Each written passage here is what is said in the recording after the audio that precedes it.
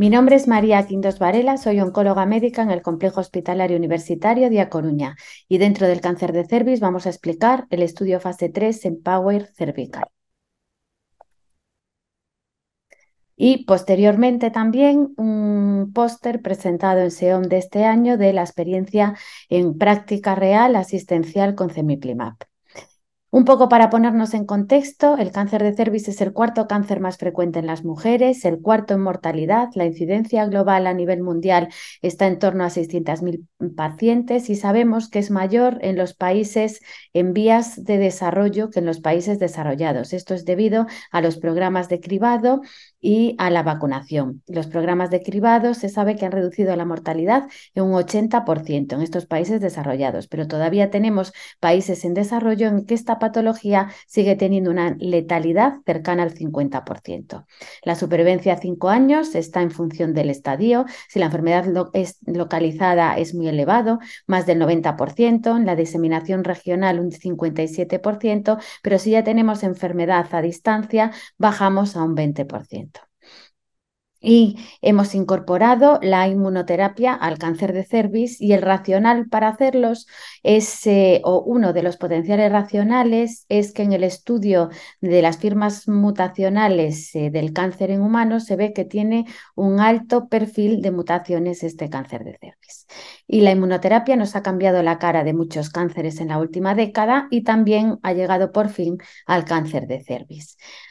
Tenemos una mejora progresiva en supervivencia en este cáncer de cervix persistente, recurrente y metastásico gracias a las combinaciones y gracias también a los biomarcadores. Inicialmente el estándar de tratamiento era doblete de platino y taxano en 2009, después a partir del 2014 con el estudio GOG-240 se añadió el bevacizumab y la mediana de supervivencia global aumentó hasta 17,5 meses y ya más recientemente hemos conseguido una mediana de supervivencia global en esa primera línea de tratamiento, añadiendo pembrolizumab en los pacientes con CPS mayor o igual a 1% en la medición del PDL1 a unos 28 meses. Pero aún tenemos en esa segunda línea del carcinoma de cervix recurrente y metastásico, donde lo estándar hasta ahora era un tratamiento de quimioterapia en monoterapia con un porcentaje de respuestas menor a un 30%, medianas de supervivencia libre de progresión bajitas, menos de 5 meses, al igual que la supervivencia global, que estaba en torno a 5-12 meses. Entonces, ¿cómo podemos mejorar estos resultados? Y ha sido gracias a la incorporación de la inmunoterapia con el cemiplimab. El estudio Empower es un fase 3 randomizado abierto con pacientes con cáncer de cervix recurrente y metastásico que habían recibido un doblete de platino previamente, al menos una segunda línea y progresiva, sin como un buen ECOG-PS menor o igual a 1. Fueron 608 pacientes, dentro de las histologías 477 con carcinoma de células escamosas y 131 con adenocarcinoma. La estratificación era por histología, región geográfica, se habían recibido no previamente bevacizumab y por el ECOG, y randomización 1:1 a cemiplimab 350 miligramos cada 3 semanas frente a la quimioterapia.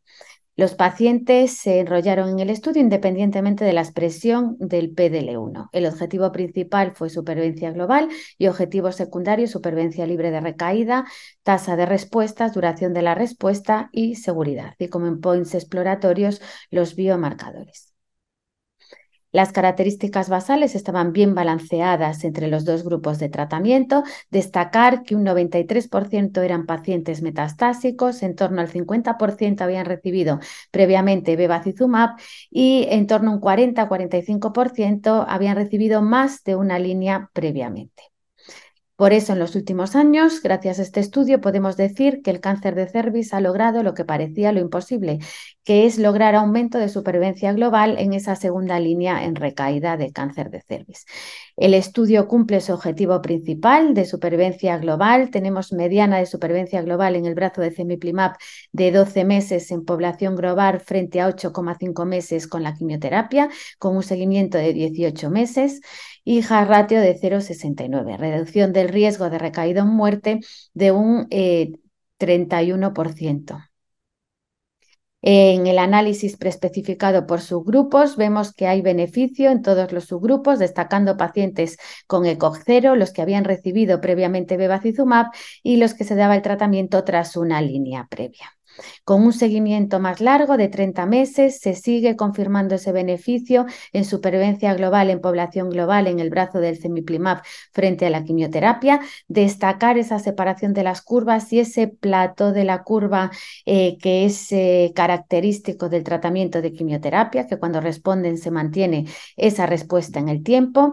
Y en el análisis en función de histologías de carcinoma de célula escamoso también se ve beneficio de cemiplimab sobre quimioterapia en supervivencia global, mediana de supervivencia global 11,1 meses con cemiplimab frente a 8,8 con quimioterapia. Y si vamos a un seguimiento más largo de 30 meses, también vemos esa continuidad del beneficio en supervivencia global del cemiplimab en los pacientes con histología de células escamosas.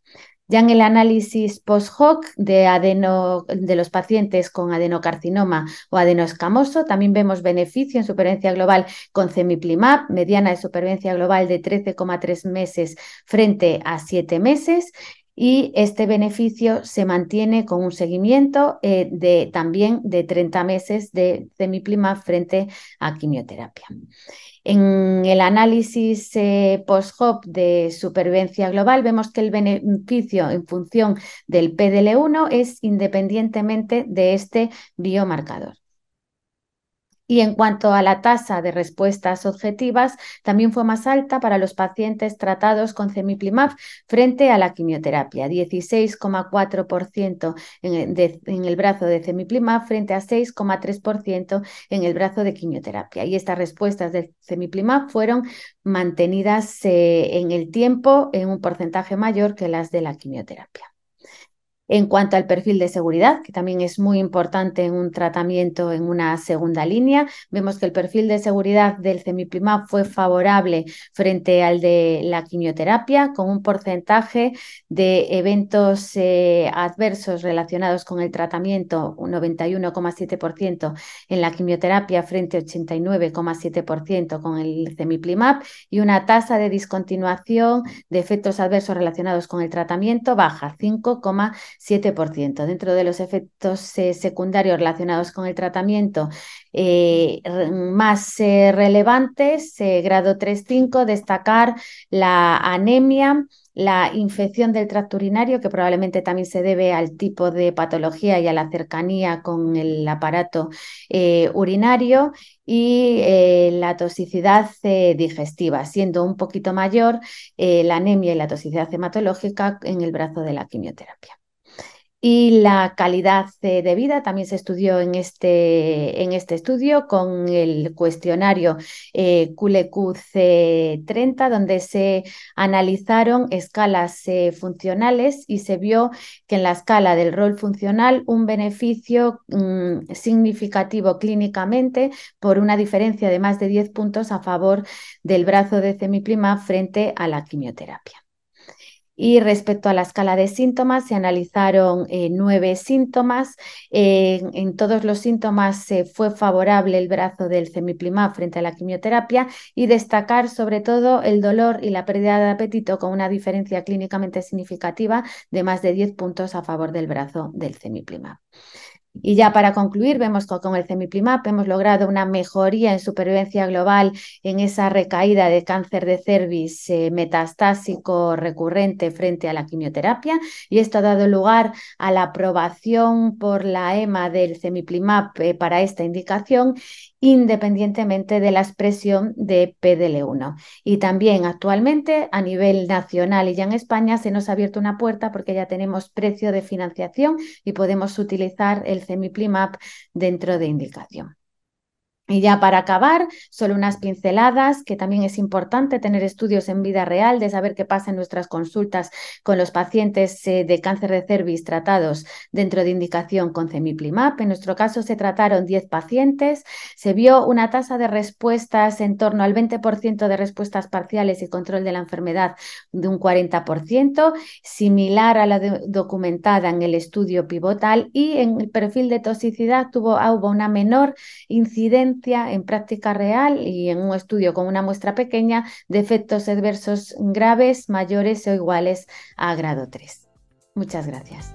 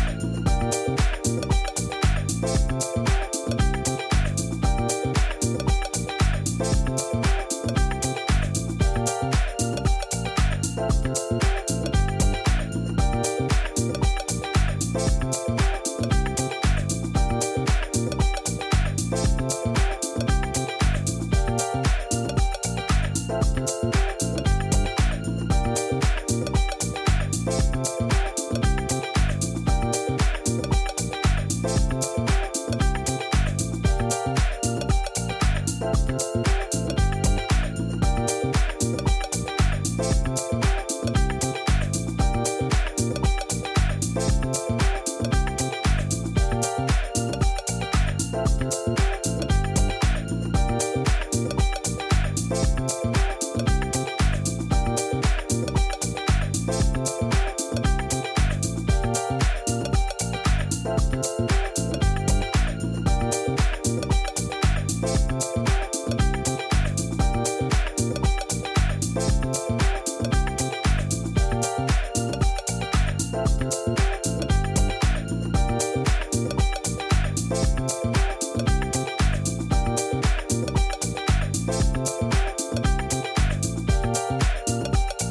Thank you.